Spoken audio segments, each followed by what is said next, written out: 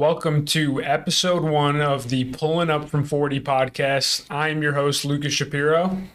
Colin Stanley. And we are launching a podcast centered around the game of basketball because we are two huge basketball fans. And just to give you a little background about ourselves, we actually were podcasting before your favorite podcast host. I promise you that.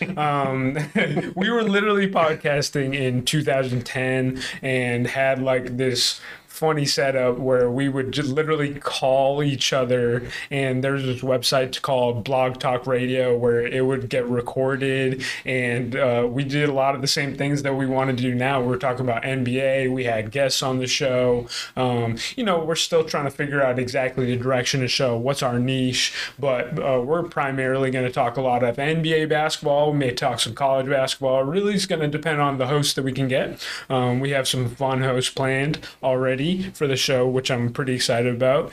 And so let's kind of introduce ourselves. Colin, why don't you go first? Thanks, man. Colin Stanley, originally from the Boston area. As you can see, I'm wearing our currently shamed franchise t-shirt. So like I said, from the Boston area, we're recording here outside of, or really in downtown Chicago, where I've been living for, both of us have been living for him 6 years, me 5 years.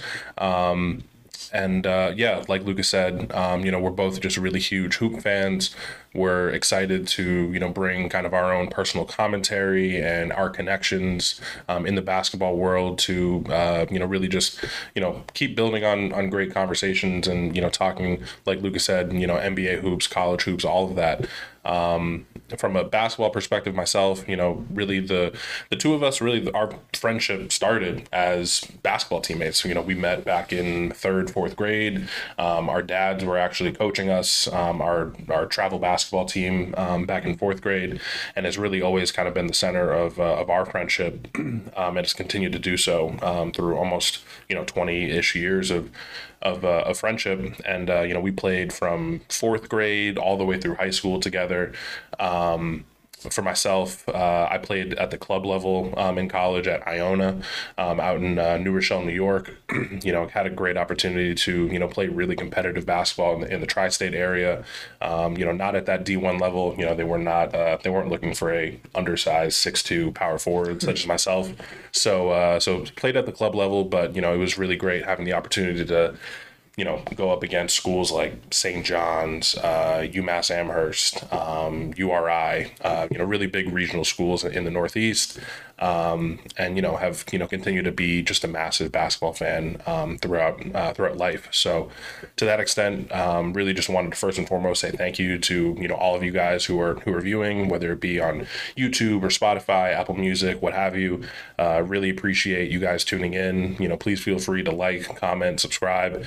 Any suggestions, recommendations, feedback on our show is greatly appreciated. As Lucas mentioned, we are we're still trying to figure out how this is really going to operate long term, but at the end of the day, this is something that we're both passionate about, and we'll continue to work towards bringing you guys quality content. So I'll leave it at that and toss it over to my guy here. Yep. So Lucas Shapiro, we're both from Milton, Massachusetts, and grew up playing basketball, love it my whole life. Really started to realize when I was playing high school basketball that I wanted to stay around the game for my entire life. And while I was playing, started getting involved in like the high school basketball scene, AAU scene, writing about it in high school on the side of also playing, and went to University of Missouri, became a student manager there, worked there for 4 years. Then after graduating from Missouri, went to DePaul University to work for their men's team as a graduate assistant. And then after 2 years there, we went on to be a video coordinator for 3 years. And really just working in college basketball for 9 years was an awesome experience. I saw so many great players players. Got to work with players like Jordan Clarkson on the Jazz, Max Strus on the Heat, Paul Reed on the Sixers, and a handful of other pros. And just learn how the basketball industry works and how there's just a lot that your average person who doesn't get that experience doesn't know. So hopefully a lot of that will translate into how we cover basketball and talk about it on the show. Also, the past year was coaching at the high school level in the Chicago area, so I've been really lucky. I've gotten to see a lot of good ball, and just think that I continue want to do that as I'm not coaching anymore, but want to do stuff like this around basketball, social media, podcasting. So and to just quickly add, so this guy, you alluded to the fact that you started this kind of like basketball journey when we were in high school, and being like front and center to his kind of development in that area. Like I was able to, by proxy of being, close with this guy, was able to see a lot of really good basketball at a young age too. I mean, there was a lot of really high level talent in the Massachusetts and New England area when we were growing up in, early, 2010 area. I remember driving out to random tournaments to go see Andre Drummond, Chris Dunn playing for, a Connecticut Basketball Club. Yeah. Back in the day, Caleb Tarczewski, Nick Stauskas, Nerlens Noel, Wayne Selden, tons of just like high level talent that, we were both kind of introduced to as young kids. And, like we said, this has kind of just been our passion for a really long time. And, for myself, definitely been, grateful to have, a guy like Lucas to, kind of help bring me along in that space too, and, help develop my own knowledge and more and passion for the game. So, won't overextend it, but, just really excited to get this kicked off. For sure. And just to add one more thing before we get into covering the Eastern Conference on this episode. Colin's was like my right-hand man. Like anytime I ever hear like any type of rumor or something going on in college basketball, I always hit this dude and be like, yo, some shit about to go down. What the hell's going on with Ime Udoka right now? Like this is like my confidant right here. Yeah. And we just have had so many great basketball conversations over the years that I'm like, damn, why don't we just record them and put them on the internet and see what happens, right? Yeah. I think why don't we just jump into the episode, because there's a lot to talk about in the Eastern Conference right now. You already know. So just to give you some context, we're recording this on September 24th, 2022. If anything happens, we're hoping that this gets released on Monday. But if anything happens in the meantime, just take that into account when you're listening to this episode. So one of the first things we want to talk about in the Eastern Conference was the offseason, because we feel that basketball has not been really talked about a lot this summer, right? Because it's been Kevin Durant, Kyrie Irving drama, it's been Robert Sarver drama, it's been now Ime Udoka drama, and I don't feel like the league has gotten the coverage it's deserved for some of the moves or some of the basketball stuff that's happened, right? So not as many big names getting moved around compared to other summers, I think. So it's kind of gotten lost just in the broader sense of like we've just been focusing on, right, like just like kind of the life around the NBA versus like actual talking about basketball. So right, to that exact point. Yeah, I just feel like I haven't really looked at it on paper over the last summers, like comparing free agent moves or trades to other summers, but this is the first summer where I'm feeling like there's not like this new super team that's came out and like there was major moves. Like it's been kind of pretty more subtle moves that, I feel like the NBA is very divided right now. Like this teams, I feel like more teams than ever that feel like they can contend, but then there's also a lot of teams that are really trying to lose. So tanking for Victor Wembanyama. Yeah, exactly. So he went off yesterday too. Oh, did he? Yeah. So it was like 23, 10, and 3 or something in his first league game in France this season. Yeah, the kid's a freak. Not surprised. Yeah, we'll get to him at some point. True. But Colin, what do you think let's talk about our three best offseason moves in the Eastern Conference. I'm curious what your three are. Yeah. So I think probably the biggest move across the NBA this offseason, I think, has to be Donovan Mitchell going to the Cavs. I think he immediately elevates them just from a perspective of having a go-to 25, 30-point scorer every single night, right? I think the biggest question really comes on the defensive end. I think a lot of people have brought that up about just how him and Darius Garland are going to be able to handle, some of these bigger guard tandems across the NBA. But they also have probably arguably the best back line in the NBA behind them, right? With Evan Mobley, Jared Allen, Kevin Love coming off the bench. They've got a really good overall team defense, but I think that Donovan Mitchell's going to elevate them to a different level on the offensive end of the floor. So I think that that's really a big move. I'm going to show my homerism right now. Malcolm Brogdon to the Celtics is a huge move. I mean, anybody that watched that final series against the Warriors knows that they need an additional 17 to 20 point scorer per night. And Malcolm Brogdon is definitely that guy. Whether or not he stays healthy is the biggest question, right? We're already not expecting him to be ready for the start of the season. But, if he can stay healthy, give them 60-ish games in the regular season and then healthy for the playoffs, I don't see why that won't make them a more competitive team down the stretch. Again, just a guy that can create, baskets, in isolation, develop for others. I think he'll just be an important piece for them, going forward. And then third, got to be DeJounte Murray for the Hawks, right? And I think that this is honestly more important for Trae Young's development in the sense that Trae will now be able to take more of a Steph Curry-esque role of being off the ball more.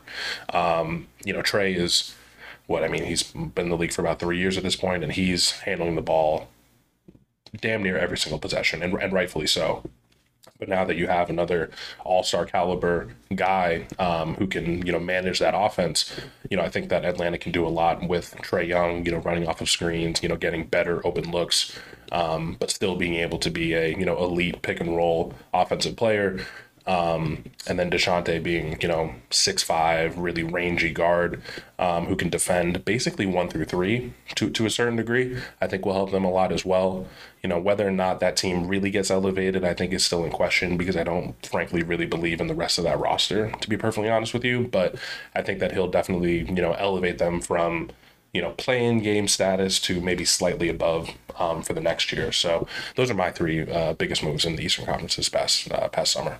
Got you. So I don't know if I'm as high on the DeJounte Murray move as a lot of people, because I think there's a question of, can two ball dominant point guards play together? I definitely see that Trae Young obviously has to be able to play a little bit more off the ball because he was pretty worn down last season. He had an incredibly high usage, and he can't just run the show by himself. So obviously this is a move that makes them better. But for me, I actually, in that number 3 spot, I liked what Philly did. And it's not necessarily one move, but the combination of PJ Tucker, DeAnthony Melton, and Daniel House, and Montrezl Harrell.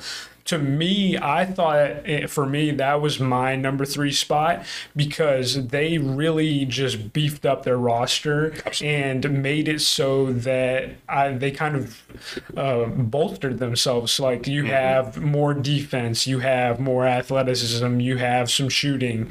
And I don't necessarily know how those guys will do, but I know one thing, it's going to make it easier for James Harden. It's going to make it easier for Joel Embiid Embiid to maybe rest a little bit during the regular season. 100%. And so I think that actually, though the combination of those four moves, to me, I like better than what Atlanta did, because I still feel like Atlanta's got a little bit of a depth issue, right? Like we're talking about the rest of that roster. Like, I just not sure, like defensively, like are they going, like last season they were like pretty like abysmal defensively. And so like if you're changing just one guard, and DeJounte Murray, great defender, like that they're going to get better defensively, but you just don't know how much they get elevated as a whole. Right. Yeah. And so I also wonder, like a guy like Trae Young, I just have always felt like a guy like him could be really targeted,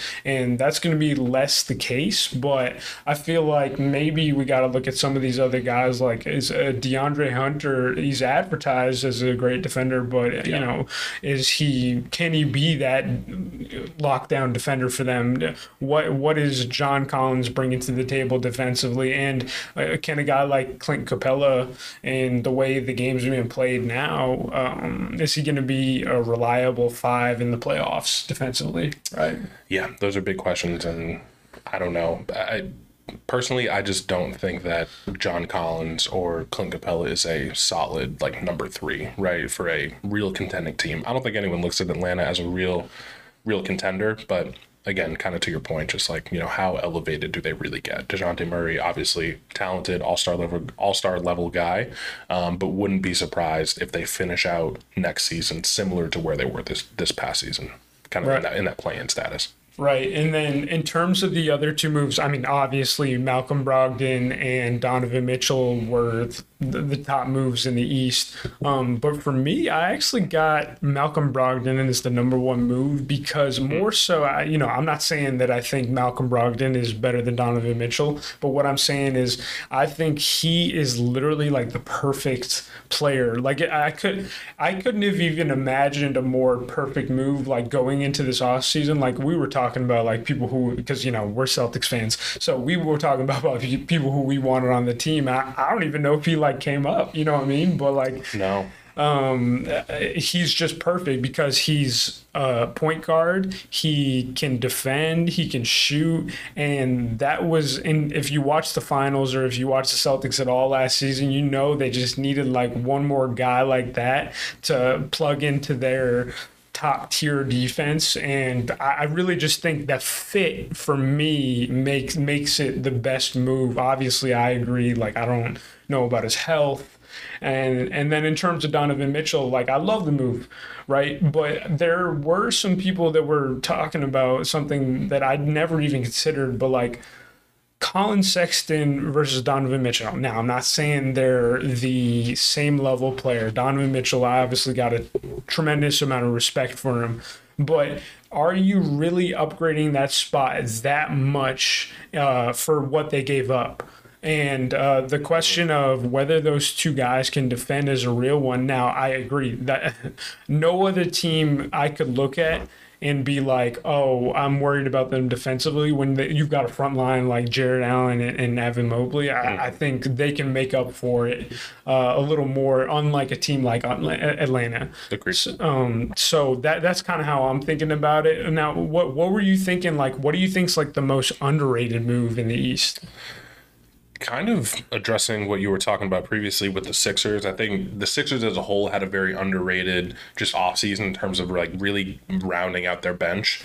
I think just especially in this like Golden State dynasty era, I think you just see the importance of having a legitimate 9 to 10 guys who you can really go to at any given point, right? Just so that you're never in lack of shooting or defense or like whatever it is, but really just rounding out that offense or rounding out that roster past that 7th or 8th spot. But I think PJ Tucker was probably the one that flew under the radar the most in terms of moves. I mean, he's just like that kind of perfect glue guy, right? He doesn't need to be a primary scorer, but he can be, you know, he can guard your best offensive player. He's a great knockdown 3-point shooter. I think he just brings a different level of toughness and kind of culture to that team that I think is needed. So I think that was a really underrated move. And then kind of secondary, I think, is Joe Ingles to the Bucks. I think that was a really, kind of under the radar move. One where people aren't really talking about him because he tore his ACL last year. He wasn't really involved in Utah towards the latter half of the season. I don't know what his health status is in terms of coming back in next year, but I think a similar scenario to Brogdon. Like, if you can get 50 to 60 games out of him in the regular season plus a healthy playoff run, like, he fits just modern NBA so well, just being like that point forward guy, 6'8", really good passer, knockdown shooter. You can even throw him in the pick and roll every now and again. He probably won't be starting on that team, but he will be a very solid, sixth, seventh man for that team. So I have really high expectations for the Bucks this upcoming year. And I think that Joe Ingles plays really well into their overall development. Yeah, Joe Ingles. So I think his health status is he's going to be able to join the team halfway through the year. So all-star break. But it is still absolutely matters because he should be ready for them in playoff time. So I agree. That's a huge move that nobody is talking about, right? No, not at all. And I'm just imagining a lineup of Drew Holiday, Chris Middleton, Joe Ingles, Giannis, and Brook Lopez. That's tough. Yeah, I never really think of, I don't know why, but I never really think of the Bucks as a team that scares me offensively. I'm more scared of what they can do defensively because you got three guys like Drew Holiday, Chris Middleton, Giannis, and even Brook Lopez is pretty underrated as a defender. Now to add another guy that can create out of ball screens, create his own shot, he can shoot. It gives you, if you're a team that's got somebody that's a weak spot defensively, you're gonna have a hard time guarding that team. Yeah. But in terms of my underrated moves, I originally was gonna say either the Royce O'Neal to the Brooklyn Nets / TJ Warren to the Brooklyn Nets, because I like those moves. One, because the Nets get a more experienced lockdown defender. At some points in the year, last year, Bruce Brown and Kessler Edwards were kind of like their guys, but now you get a guy I think that's a stud defensively, and then you also get a guy that was just going absolutely bananas in the bubble, right? But that actually is not my top move anymore because just recently the Bogdanovich to Detroit move, I thought, which I feel totally lost in all of the NBA media buzz about Udoka because it happened around the same time. Yeah. I think that's, to me, the most underrated move right now, because when I was writing my preview for the Eastern Conference, one of the things that I said about Detroit is that I still feel like they're pretty easy to if you take Cade Cunningham out the game, I feel like they're pretty easy to guard still. If you look up and down their roster, we don't know what we're getting out of Jaden Ivey. He could be good. He could, I think he's a good fit for them. Gonna need some time to develop. Yeah, Saddiq Bey is obviously going to be a player to have to worry about for other teams. But I was just saying, now that you got another offensive threat alongside Saddiq Bey, now I'm looking at them oh, okay, they're going to be able to play in space a little more than I thought. And for somebody with the playmaking skills that Cade Cunningham has, I think that's going to really unlock some things for him. And I kind of wanted to move them up from my original preview of the 16 teams and where I had them, but I still think they're on the outside looking in, but I wouldn't be surprised if they were in the play-in. I wouldn't be surprised at all. They're going to be super competitive this year. They were relatively competitive last year, and Cade Cunningham had a very, I think, underrated rookie season last year. I have high expectations for Jaden Ivey. I know that he's definitely going to need some time to develop, but I think he will fit very well alongside Cade Cunningham, really athletic.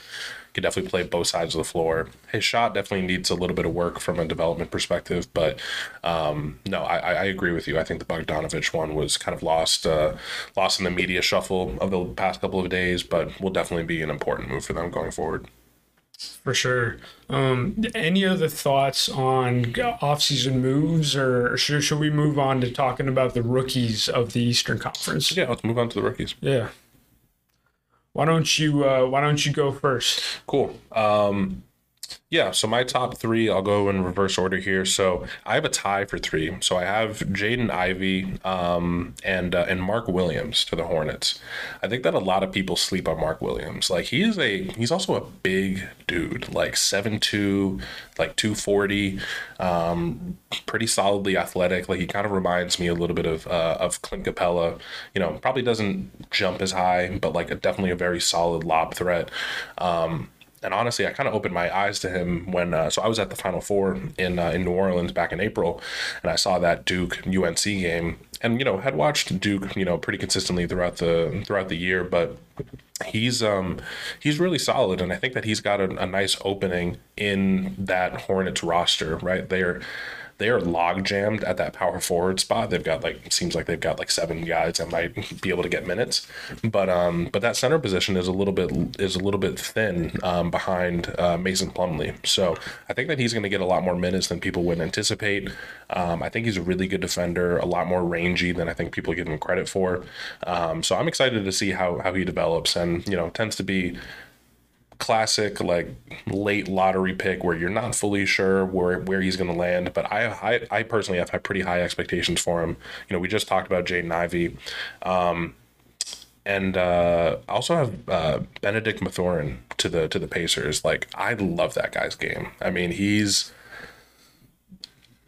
watching him at Arizona last year, I think, anytime, you have big time Pac-12 players that kind of get lost in like the media hype because they play on the West Coast, they play a little bit later.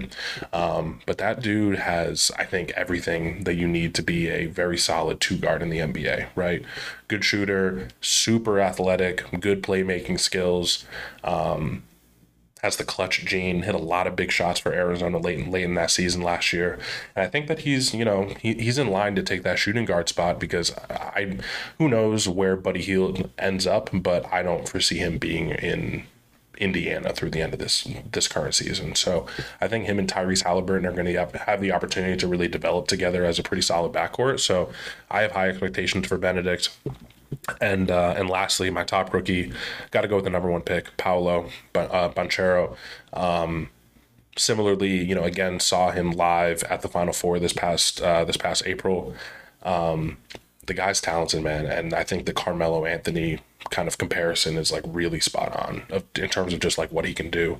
And I think, frankly, during a lot of his college stint at Duke, he was honestly a little bit more passive than I think than he should have been, right? I think there were a lot of moments, especially in that Final Four game, and he still had a really good game. He was definitely over about 20 points, 10 rebounds, whatever it was. But a lot of moments where he was kind of deferring to other people to go get a bucket. The guy's just got a lot of talent. He can put it on the floor. He's 6'10", well-sized guy. Definitely, plays a very, classic, power forward position, but can stretch the floor. I have really high expectations for him. I think that he's going to thrive really well. I think Orlando as a whole has a lot of really solid pieces around him. I like Cole Anthony. I like Jalen Suggs. I like Franz Wagner. I think that he's going to have a nice little core around him, and they're giving him the keys, right? So he's going to be able to develop a lot this upcoming season. So I have high expectations for Paolo. What about you, though? Yeah, no, I mean, obviously, I got Paolo number 1 as well. Yeah. I think that in terms of the modern day 4, if you got somebody that can play make, score, shoot, I think you're really just dangerous at that position. Yeah. There were some concerns about him defensively and how he'll translate. I'm not sure that I'm completely buying into that because I think the NBA game is a lot different than the college game, and I just think that he'll be able to hold his own defensively. He's a pretty good athlete, and it might just take a little bit of time to get him there. But when you have the opportunity to draft a guy like that, like somebody that can create at 6'10", yeah, and shoot the ball and pass, I think that's one of the things that's most underrated about him. He can really pass. I think he averaged around 4 or 5 assists a game in college. that's going to be huge for them. Absolutely. Because looking at the Orlando Magic, that was like the one thing they're missing. Like they actually got a lot of great pieces, right? But I just never really felt like they had that number one option offensively. No. And that's why when the draft came around, I was confused. Like, people kept talking about like Jabari Smith going first. Yeah. And I just didn't, more so not that I don't like Jabari Smith, but like I didn't understand the fit for the Magic. Like they need somebody they can create. Like Jabari Smith, that's not really what he does. He can shoot, he can really defend, and he probably does both of those things better than Paolo. But you know how this league works. It's about the stars, and Paolo to me has got more of like a star type of potential. So I got him one. And honestly, I got a pretty similar list to you, so I don't want to spend a whole lot of time talking about it. But just to touch on Jaden Ivey a little more, yeah, I probably got Benedict Mathurin too, and because I think he's going to have opportunity, right? Exactly. And so, and he's also just an electric player. You know, I'm gonna leave it at that. You covered him pretty well, but I'm gonna talk about Jaden Ivey a little bit because. Yeah. I definitely have said this to you before. I was not high on him. Yeah, I wasn't high on him coming out of the draft. But when he got drafted to Detroit, because that was kind of unexpected, because nobody thought that the Kings were going to take Keegan Murray forward.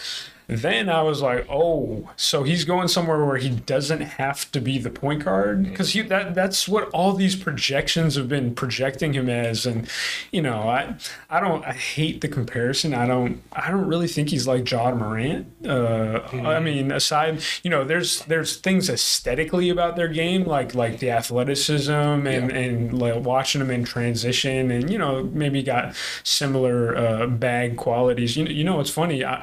I don't know if not a lot of people know this, but Jaden Ivey's mom coached Ja Morant in the league. Did you know that? No, yeah, she was an assistant for the Grizzlies, and you know now she's at Notre Dame. Notre Dame, yeah. So wow, I didn't know that. Yeah, so there may be like that could be some reasons why they have some similarities in their game, but I just didn't see the playmaking that Ja has. I think Ja's playmaking is what really makes him special, and like probably doesn't get enough credit for it. Honestly. No, he doesn't. And that was what really caught my eye about him coming out of Murray State. And like Jaden Ivey does a lot of things well. Like he's an absolute bull in transition. You know, he can score, and when I saw him, I never really felt like he's the type of dude that like you give him the ball and just go in the NBA. But landing in Detroit, I actually thought was a great fit, because now he's got a chance to, I mean, almost have like a maybe Marcus Smart like type of trajectory. Not saying that he's exactly like Marcus Smart, because there's some things that he does better. You know, but I think that there's not so much pressure on him to create and be the guy. Yeah. I think it's a great fit then, because then now, and I'm not sure if he's going to be the starter. I'd said before earlier in the podcast, it really probably is going to be Alec Burks to start, which is also kind of an underrated move, by the way. Dead-eye shooter. Yeah.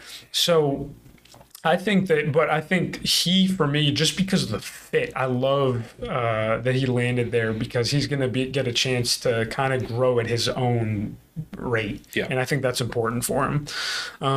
What about was there anybody in the second round in the Eastern Conference that got drafted that you think might surprise some people? Yeah, I thought the best second round move was actually another guy out of Arizona, Christian Koloko, going to the Raptors.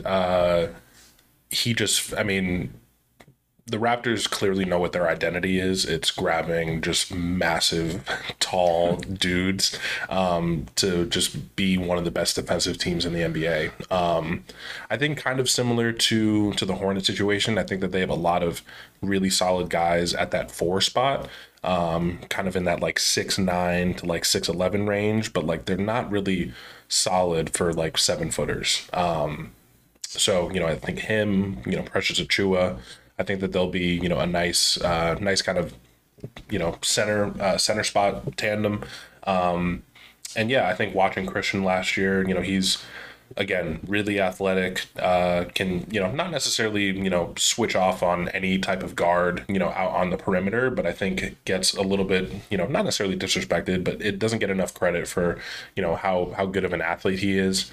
Finishes well under the rim, really good lob threat opportunity for him as well. So I think it'll be, kind of a slow drip for him in terms of getting minutes on that roster because they are deep right now. But I think come All-Star break late in the season, I think you'll start seeing a lot more of Christian Koloko over the course of the season. Yeah, I mean, I like that pick too because they're building off that identity, and you're going to hear me talk about identity a lot on this podcast, and I really love what the Raptors are doing, and because it's different, right? Like I hate teams that just do, they're just like putting together a team and they don't really like have any goal of what they're trying to accomplish. Like they know Toronto's not maybe the top free agent destination, so we got to do something different, and I respect the hell out of that.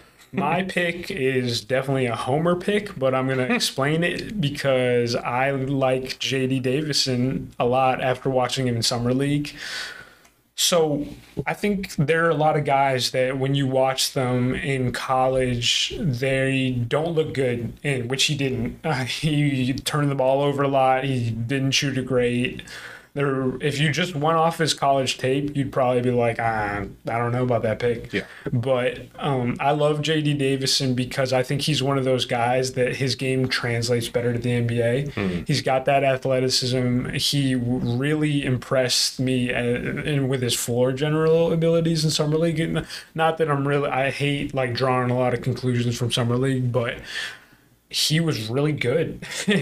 and I just think in my experience working at Missouri with a guy like Jordan Clarkson, right? He was not really like in the mock drafts like that. Like he was definitely projected to get drafted, and he didn't end up going first round. Mm-hmm. Yeah. And I was telling you the whole time, I'm like, this dude is a pro, bucket. Right? Because he's got an NBA game. He's a bucket. He's got the athleticism. He's got the size. And I'm not saying they're similar players because I don't think they are, but I think J.D. Davison's the type of guy that you may not see his game in college because it's a different game, right? Like the paint's packed more, you're playing in much more structure, and I think that not as fast paced. Not as fast paced. Like I don't know that he's probably not gonna make an impact this season unless these guys are not healthy like we are worried that they're not going to be. Yeah. But I see down the line like him being a guy that's on an NBA roster, and we're looking at ourselves like, why did he go 58 when it was painfully obvious that, like, if you watched him in high school, like you could see pro.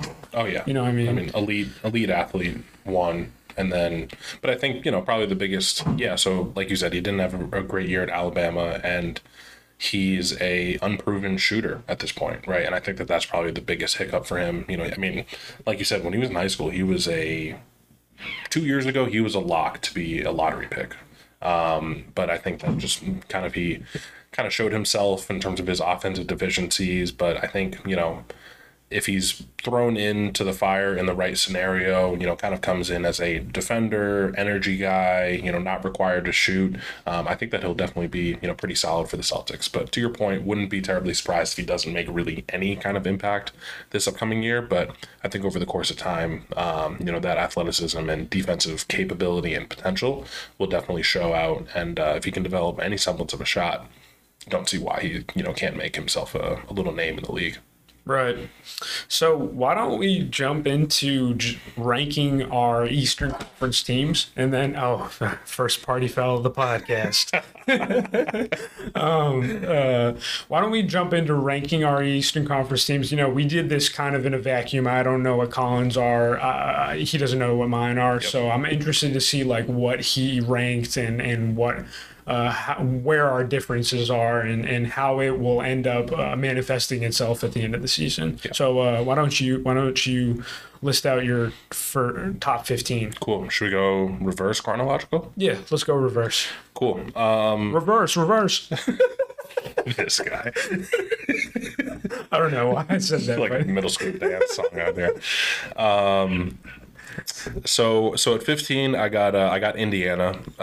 They're clearly going into full rebuild mode, even though they have some pretty solid pieces right now. But I just don't foresee Miles Turner or Buddy Hield being on that team through the All-Star break, and I think that's probably the biggest question mark for them in terms of whether they're even slightly competitive. Even with them, I don't think that those two make them a real contender or anything along those lines. But yeah, I've got them at 15. Yo, but here's my question about that. Like, why are those guys on the trading block?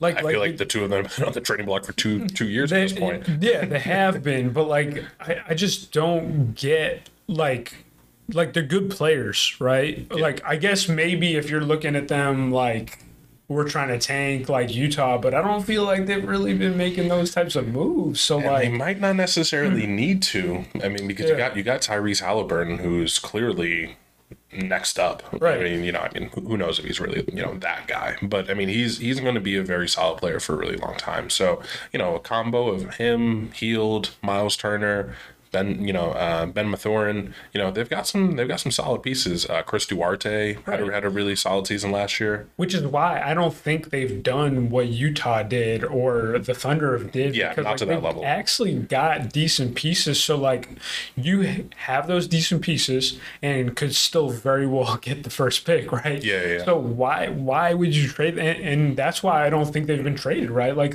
they could have easily made a move to trade those guys to the Lakers. Yeah. But they didn't because I think they've got a little bit of a solid foundation. So that's just my 2 cents on Indiana. No, I think you're right, and I think honestly my projection of them is more with the assumption that those guys will get moved more than anything else. I think that if they do stay through the end of the season, I think that they're frankly better than Orlando, and they're probably better than Detroit. But for right now, just like with my expectation that they'll be gone before the end of the season, I think that's where they will end up finishing. 14, I've got Orlando, a lot of really good pieces, but just very young. Not a lot of veteran presence on that roster. 13, I got Detroit for all the reasons that we've talked about. Have really high expectations for Cade Cunningham. Jaden Ivey comes into a pretty solid role. Adding in Bogdanovich the other day, I think will be really helpful for that offense as a whole. Again, having another kind of veteran presence to help those young guys develop. I like Isaiah Stewart a lot as well. At 12, I got Washington. And 12, Washington is painful because I really like Brad Beal, but he's, in my opinion, kind of signed his death wish of re-signing with Washington. It gives me very similar vibes to Melo re-signing with the Knicks. Kind of just that expectation, like I'm here to go get. He got his 240 mil, whatever it was, but it was in the two. It was in the 2 range, so like it doesn't even matter at that point. But like he knows he's not going to win there. I mean, they're just not. They're just not going to get the level of free agents necessary to make them really competitive. I think they got a couple solid pieces around them. Kuzma. They added Monte Morris at the point guard spot this past year, or this past offseason. Another kind of underrated move. I like Monte Morris a lot. But again, I just don't think that roster is like elite by any means where they're even going to be competing for, they can maybe sneak in that 10 spot for the play-in game, but I don't really have super high expectations for them. Just to touch on Bradley Beal a little bit, with that being said, he did sign that big contract with the Wizards, and I do think that he's trying to stay there long term. Yeah. Right. But nowadays, you can sign that contract and demand a trade a few years later. 100%, so 100%. I don't know that because I look at him as like he's a real competitor. I'm not saying Melo's not, but I could see that maybe being the back of his head because that's just how the modern NBA is, right? You're not wrong. Yeah, that's a good point. Rounding it out, I got Charlotte at 11. So in this case, missing the play-in game. Just, kind of to your point about just the term identity, I just feel like they don't have an identity. Like, I just don't know how that roster, like the roster is just constructed oddly to me. Like I feel like they have a lot of guys at that like small forward, power forward position that have potential, but like aren't getting enough minutes to really develop. They're a little bit thin at that guard spot behind LaMelo and Terry Rozier. Yeah, so I don't really have super high expectations for them, but they'll continue to be an exciting competitive team. Miles Bridges definitely took a pretty big step this past year.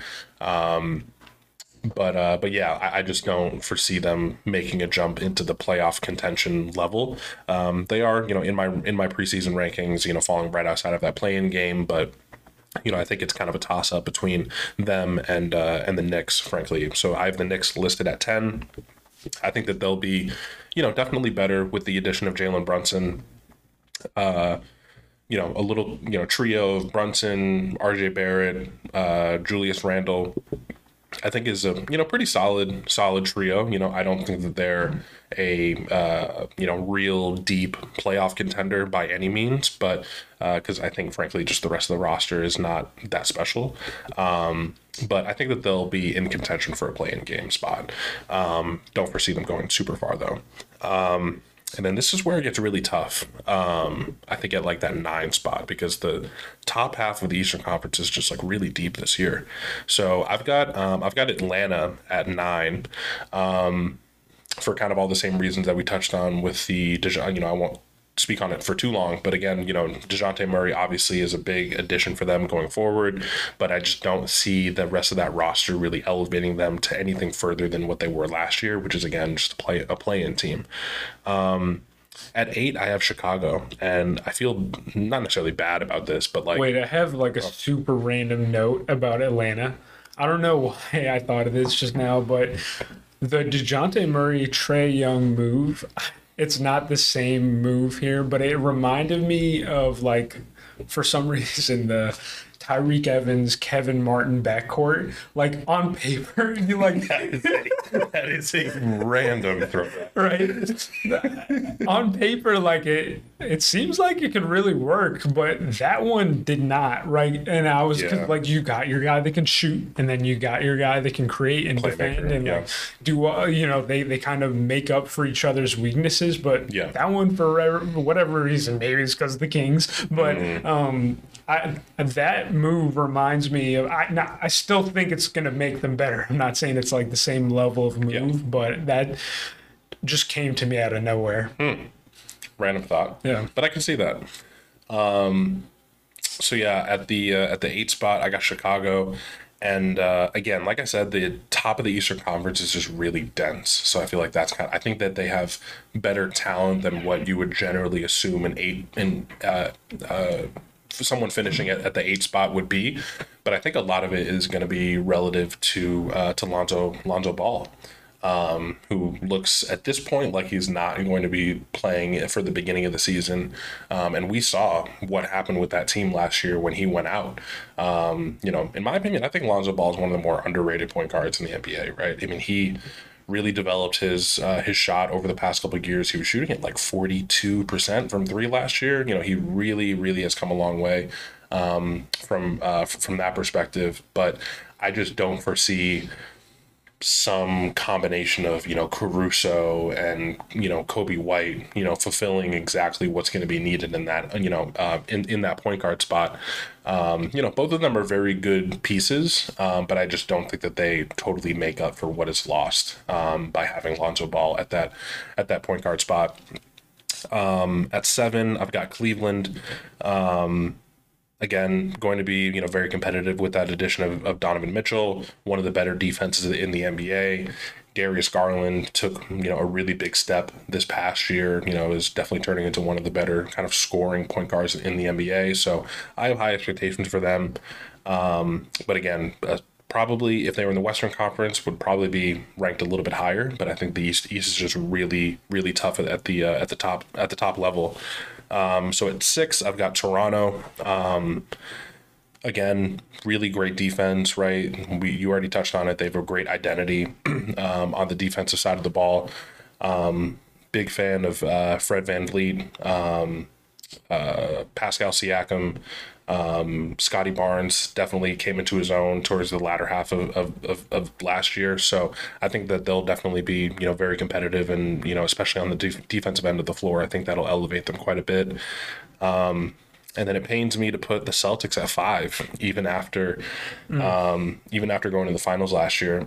I just think that there's. Now I got a question for you about that. Does the recent news, did that bump them down? No, honestly. And I'm not just talking about Udoka. I'm also talking about Robert Williams. No. Even with Robert Williams healthy, I would still probably put them at that 5 spot.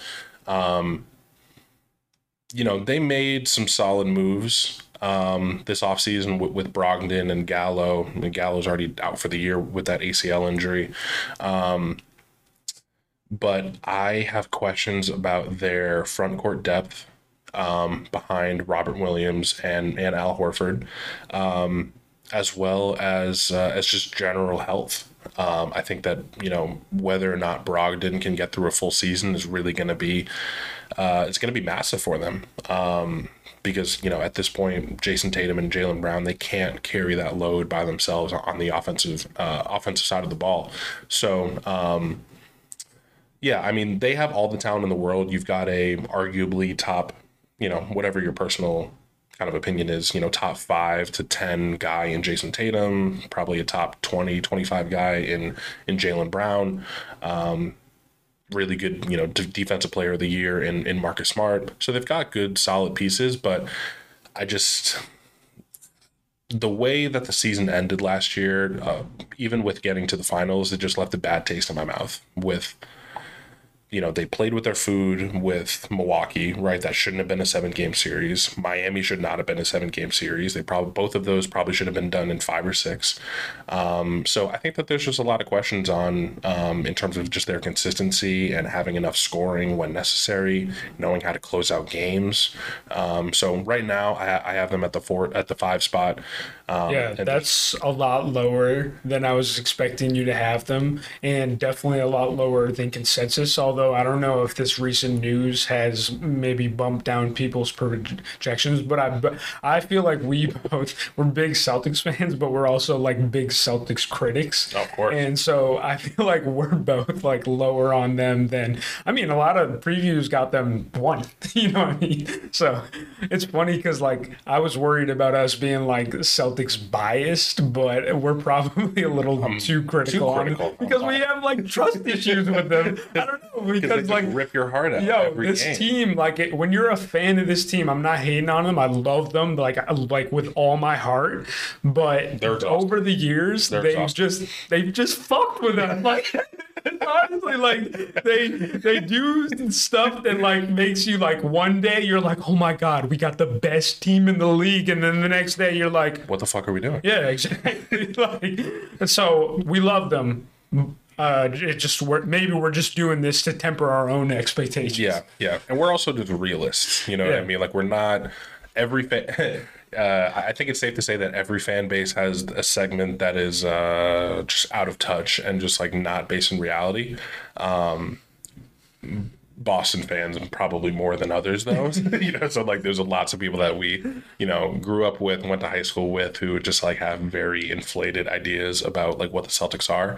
And at the end of the day, like if they make it to the Eastern Conference Finals this upcoming year, I wouldn't be terribly surprised, but I also wouldn't be surprised by a second round exit, because frankly, I think everybody's opinion would be a lot different of them if they didn't close out Milwaukee in that second round series, right? But again, they should have ended that series in 5. We were actually at game, I think it was game 3 up in Milwaukee. And that was the one where Al Horford, like he tipped it in, but like with like the clock had like literally just run out, whatever it was. Prime example of what I'm talking about. Yeah. And being, they had controlled the first 2 games of that series, and then they, go down by like 20 and have to make this ridiculous comeback in that game 3, and, should have stolen the game.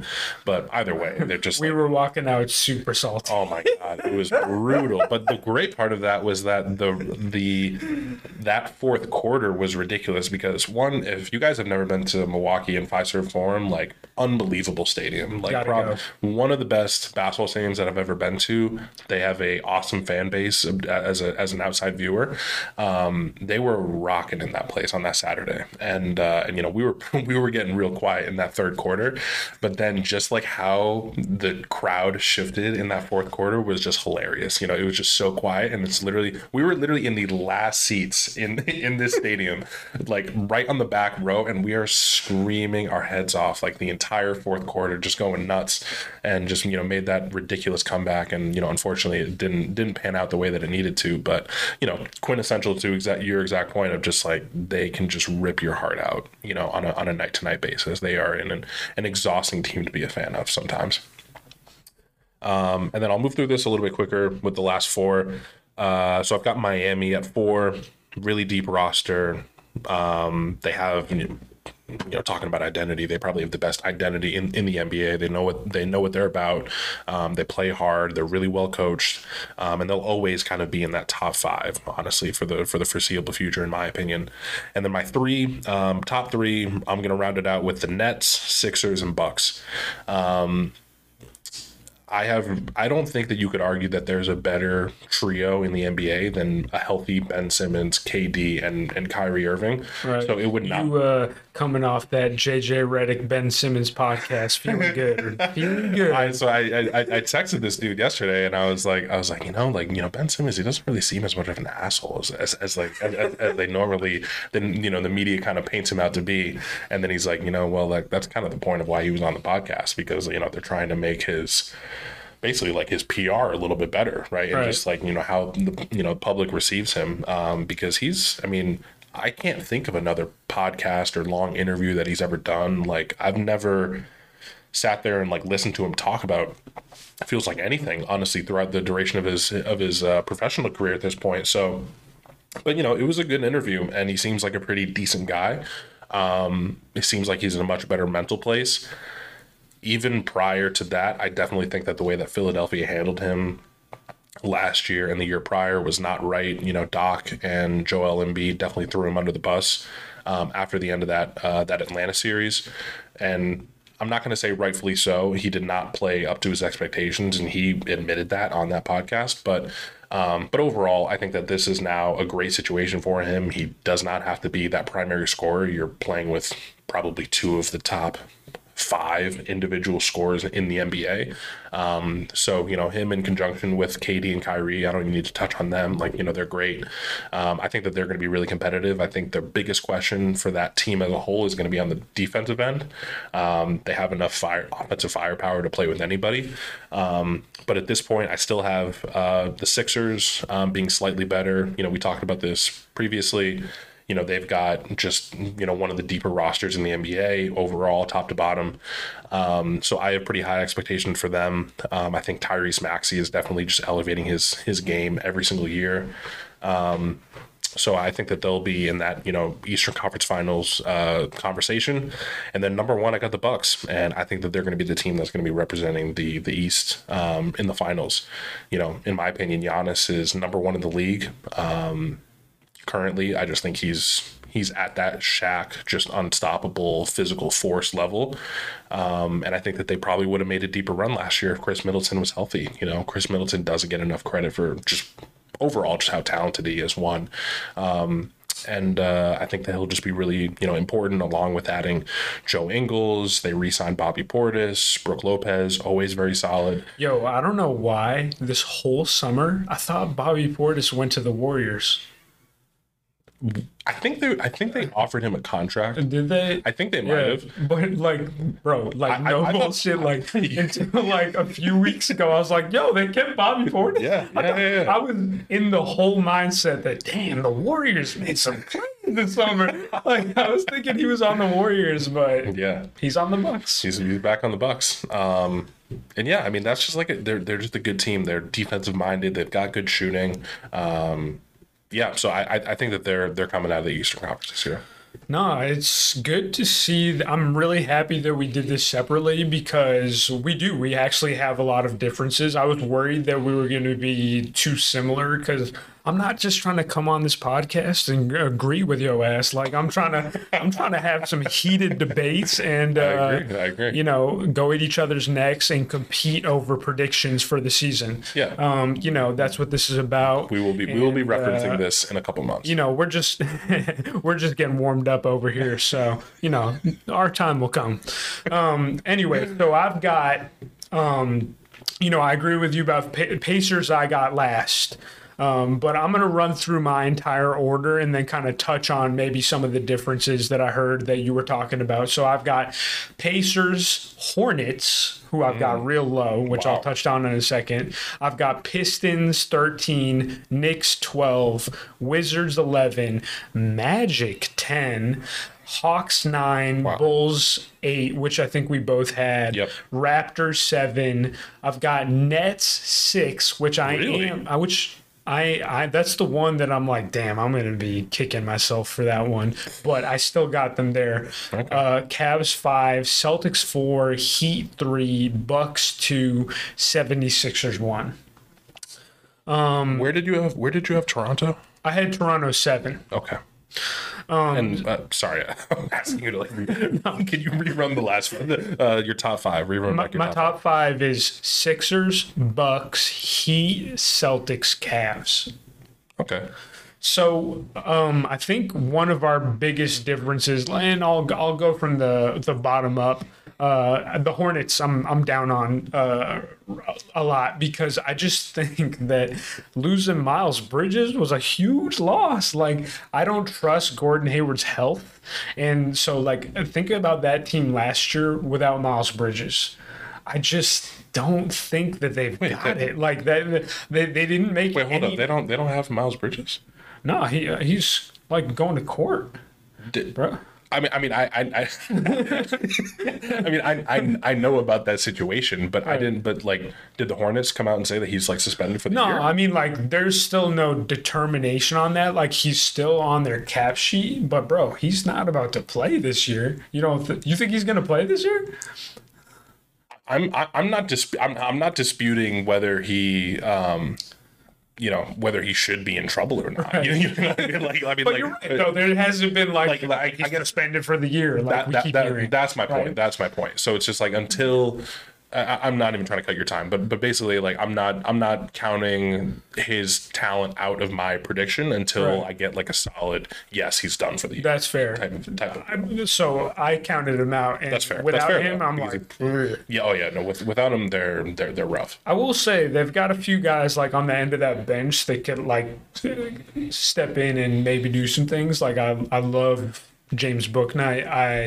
The kid Kai Jones, I think Scott. Kai Jones, man. Yeah. he's got something. So, but I'm down on them. I didn't, when you've got an assistant coach that's gotten an opportunity to take the head coaching job and then he just dips and that Kenny Atkinson did. Yep. It just tells me there's some red flags there. So that's kind of why I based that. I had the Pistons 13, Knicks outside. That's one of those ones I feel like I maybe am being a little too harsh on the Knicks, but the stat that stands out to me about them and why I don't have them in the play-in is that they've only got 3 players on that roster with over 4 years of experience. You know what I mean? So they're really young and they just don't have the vets, and you need the vets in this league to win. I love the Jalen Brunson move. I don't think that he got overpaid. We were actually weren't we at a Bulls Mavs game this year together? Yeah, we were. Yeah. Mm-hmm. Yep. And I was talking about Jalen Brunson the whole game, and I'm like, yo, this dude's nice. Oh, he's got a bat. And I think he'll do well for them. 100%. But so I was a little more down on them than because you had them in the play-in, right? I had them at 10. Yeah, 10. Yeah. And then a Wizards 11, which I think we had pretty similar.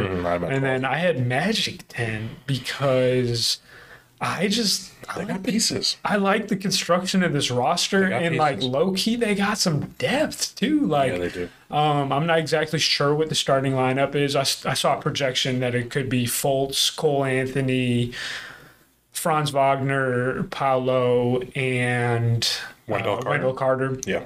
But like, we forgot about Jonathan Isaac, right? We've already forgotten about Jalen Suggs, who was literally just drafted last year. Nobody talks about him. People were talking about him like, it's the next D Rose. Nobody talks about him. I mean, I wasn't like super high on him going into college, and then he actually like performed better than I thought he was in college, and then now after last year, I mean, maybe a little Gonzaga inflation, but yeah.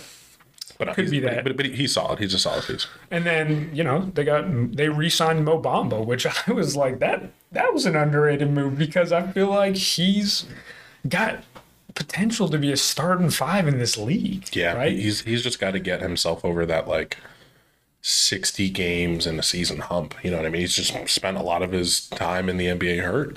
Right. And then they also got Gary Harris. Like they've got pieces. And did he get hurt? Is he hurt? Is he not going to play? I think he just got hurt recently. Oh, did he? I could be wrong. Let me look. Okay, but keep going. Yeah, depending on that. Either way, I still feel like they're in the plan. One, because I love Markelle Fultz, and I just think if they're healthy, they've got a chance. And then some of our other differences, and then the top, I've got. Where did you have the Raptors? I had the Raptors at 6. 6, yeah. I mean, I have them 7, so pretty similar. Hawks, Bulls, Raptors, that's kind of like another tier. And teams that we all kind of like and think they have a chance to maybe be up in that top tier if everything goes right. But, that's more dependent on if some of the top 6 teams fall off, I think. Yeah. More so than what they have. And then I guess the biggest difference is like the Nets, and I have them 6 because, it's just hard to trust the organization. It's not so much the pieces for me.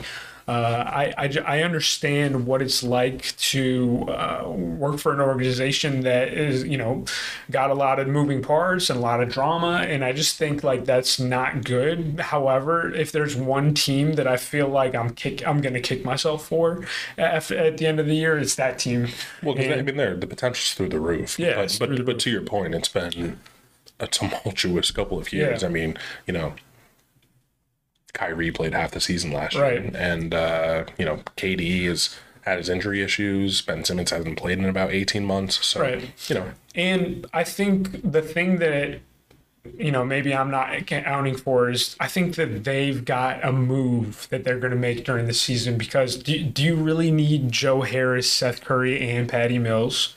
Right. So like if they make like even a little move to kind of beef up that front court a little bit. Yeah, exactly. I think that they have a chance to do some things. Yeah. But to your point, Nick Claxton can't do that by himself. Yeah. In that front court. They need we'll see. Yeah, though. He's good. He's good, but I think they need someone else. He's still young. I think he's got a chance.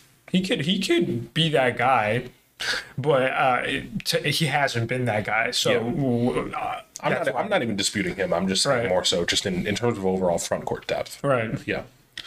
And then I'm a little higher on the Cavs than you, because not so much because of the Mitchell move, but I think that they've really got some depth. Absolutely. Karis LeVert as your 6th man. That's a potential 6th man of the year candidate type of player. They still got K-Love, who he was solid last year. Yeah, who was solid, good last year. And then they got Rubio back, who was great for them last year. Yeah, he was. And a very underrated move was, I thought, Robin Lopez. Like, people forgot about Robin Lopez because he just didn't play in Orlando last year because, I don't know, he was either hurt or they were just tanking or what. But Robin Lopez is still a good player. And solid depth. I don't think I've heard anybody talk about that move. And then, I got Celtics 4. My thinking behind the Celtics was that I just worry about their depth, because Gallo being out, we're going to have to play a lot of those guys a lot of minutes. And I think they saw what happened last year when you do that during the regular season. So they may have to load manage the Jays a little more. And I just think, obviously, with Robert Williams being out 8 to 12 weeks, and, is Al Horford going to still be showering in the fountain of youth every day? Like, I mean, at some point, this dude's got to show some sort of, like, He's old, man. falling off. But so I just have questions, and more so than like my lack of belief. I loved how they looked last year. I love the defense, especially. Still believe in them, but I've got them 4. And then the Heat 3, I'm probably higher on because I had them at 4. It's about neck and neck. But the organization, I believe, and they're the same team as last year. They won the East. See, they re-signed Oladipo. They re-signed Caleb Martin. That's the other thing is like people like maybe are a little down on them because they didn't re-sign PJ Tucker. Like, how Caleb Martin? That's not about to step into that role, right? They've got people. They always do that, and every year, so I'm high on the Heat. And then I've got Sixers 1, kind of just to piggyback off of what I was talking about. They've got depth, man. And I think when you got that, and then I also just think people are just throwing James Harden in the trash, and I don't think he's there yet. Like, he's still a good player, and you got to I would have Fitz guarding that backcourt.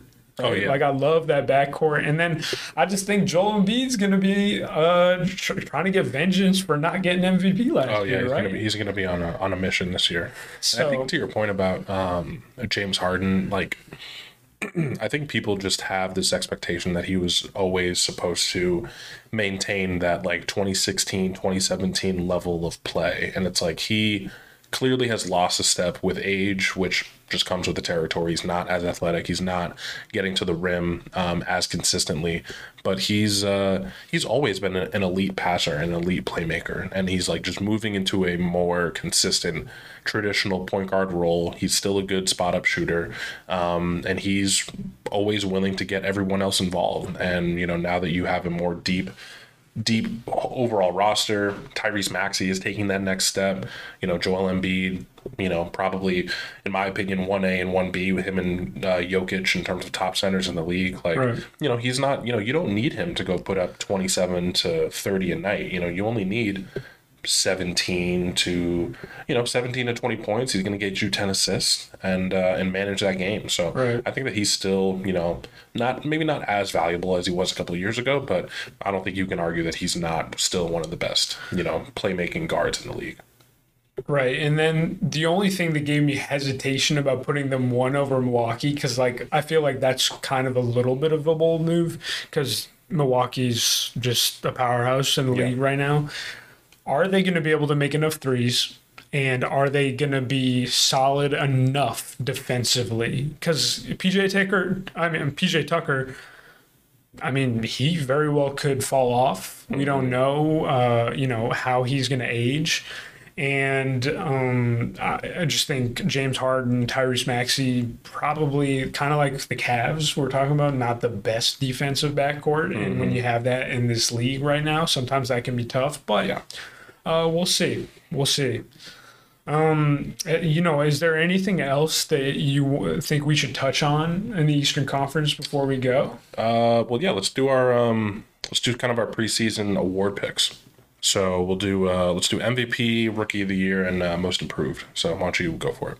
Yep. So MVP, I've got Joel Embiid. Mm-hmm. Like I just said, I think he's going to go on a tear this year. He's going to be healthier. He was messed up at the end of last year. I think they probably would have gone further if he hadn't had such bad injury luck. And then in terms of Rookie of the Year, we touched on it, Paolo Banchero in the East. I think he's Rookie of the Year overall. Yep. I probably would have said that either way. And then Most Improved Player predictions. Man, that's a good one. You know what? I think I'm going to need you to come back to me on that one because I actually did not write that one down. Amateur hour. That one was actually tough. I literally actually went and looked at, so I guess I'll just jump in. I'll go in reverse chronological order to what you just did. But for Most Improved, I actually went and looked at the Vegas odds for him. And like the top top two are Anthony Edwards and Tyrese Halliburton. And I think it's going to be Tyrese Halliburton because his opportunity is just going to be through the roof, right? I mean, he's getting the keys to that franchise. Anthony Edwards is like in the same kind of face of the franchise type of category, but he's just dealing with more stars around him, right? You've got Cat, Cat on that roster. D'Angelo Russell isn't a guy who's taking, a million shots, but I just think that, Anthony Edwards is, I'm not going to say he's in a better overall team position, but a worse position in terms of growing on a year-over-year basis just because he's surrounded by a lot of other really good players. So I think Tyrese Halliburton is going to have an opportunity to, really elevate his game, get himself into that, 22 to 25 points per game type of, scoring per night type of range. So I think that Tyrese comes in at my most improved rookie of the year. I'm agreeing with you with Paolo for, all the reasons that we've touched on previously. And for MVP, I'm going with Luka. Wait, were you saying for like the league overall? What do you mean? Oh, because I was just choosing this for the Eastern Conference. Wait.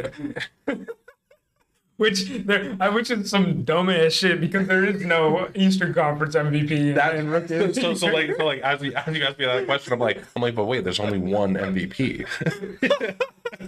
But like as we said earlier, we're still trying to figure out the podcast. First time, either way, yeah. But yeah, so I've got Luka in the MVP this year. I think, unfortunately, kind of alluding to Joel not getting it last year, right? So much of the MVP discussion is about narrative, and like Luka has NBA media by the balls, So you know what I mean. So Facts. if and Luka's amazing. Like he's, in my opinion, probably a top 7 player in the NBA right now. He looked amazing at Eurobasket this past summer. Clearly has dropped a couple LBs, looks in better shape, and he's just got the team for a guy that's gonna win MVP. That's the unfortunate. I hate the MVP like talk over the season. It's what makes the NBA so popular, but I hate it like with all my heart because it's just a stupid conversation because like it shouldn't like your team that you play on shouldn't have anything to do with it, but it has to because your situation, if you're Luka and you're carrying Dallas to even like the 6th seed, right? Like you just have an advantage over somebody like Joel Embiid who he probably, once James Harden joined the team, lost the case, right? Yeah, exactly. So I think that hits the nail on the head. So yeah, I got Luka as my my MVP. Most improved player for me. I guess I was literally just a second ago thinking of it in terms of the Eastern Conference most improved player, but I'm going to pick him anyways. Yeah. I got Rui Hachimura because I think he's like a forgotten man. Like people were talking about him like he's like the next Siakam, Giannis type of player in that mold. And I think he was hurt last year, so he didn't get to play a lot. Yeah. It's another situation where he's going to get a lot of offensive attention taken off him with them getting Porzingis now. Bradley Beal and Kyle Kuzma, who had a pretty good year last year. Yeah, he did. So I think he's got a shot to really be that guy. And and if he is that guy, then, Washington might actually be all right? Couple pieces. I feel like you may have like forgotten about him. Like that was the last person I was going to say. Deadass, like I had forgotten about him too until like I just looked at him in my notes and I was like, yo, wait, when's the last time somebody talked about him? Right? 2 years before he got drafted. So no, he's solid, man. That's my pick. I didn't really look at the Western Conference guys, but fuck it, I'm gonna say Rui Hachimura for most improved player. Nice. Well, think that's about it, man. First episode in the books. Hey, if you have made it this far, I just want to say I love you. But I also want to say, please, would love any feedback that you've got. You know, obviously we know we're rusty. We haven't done this in 12 years, right? So, I'm honestly impressed with what we've done. Like the fact, like how fast we set up this podcast and like we're able to record. Now I'm saying this like knocking on wood, like hoping nothing went like terribly wrong that I don't realize. But we want your feedback because that's only going to make us better. And we're serving you because we want this podcast to be something that's in your regular rotation. And please just let us know, whether it's in the comments, whether it's on social media. By the way, if you want to follow us on social media, we're on TikTok, Instagram, YouTube at Pulling Up From 40, one word, 40 spelled out instead of the numbers. We'll throw the throw all the links in the descriptions. So, right. But yeah, to Lucas's point, really appreciate for all of you guys who are who have tuned in this far. Any feedback is greatly appreciated, and we'll see you guys for the next one.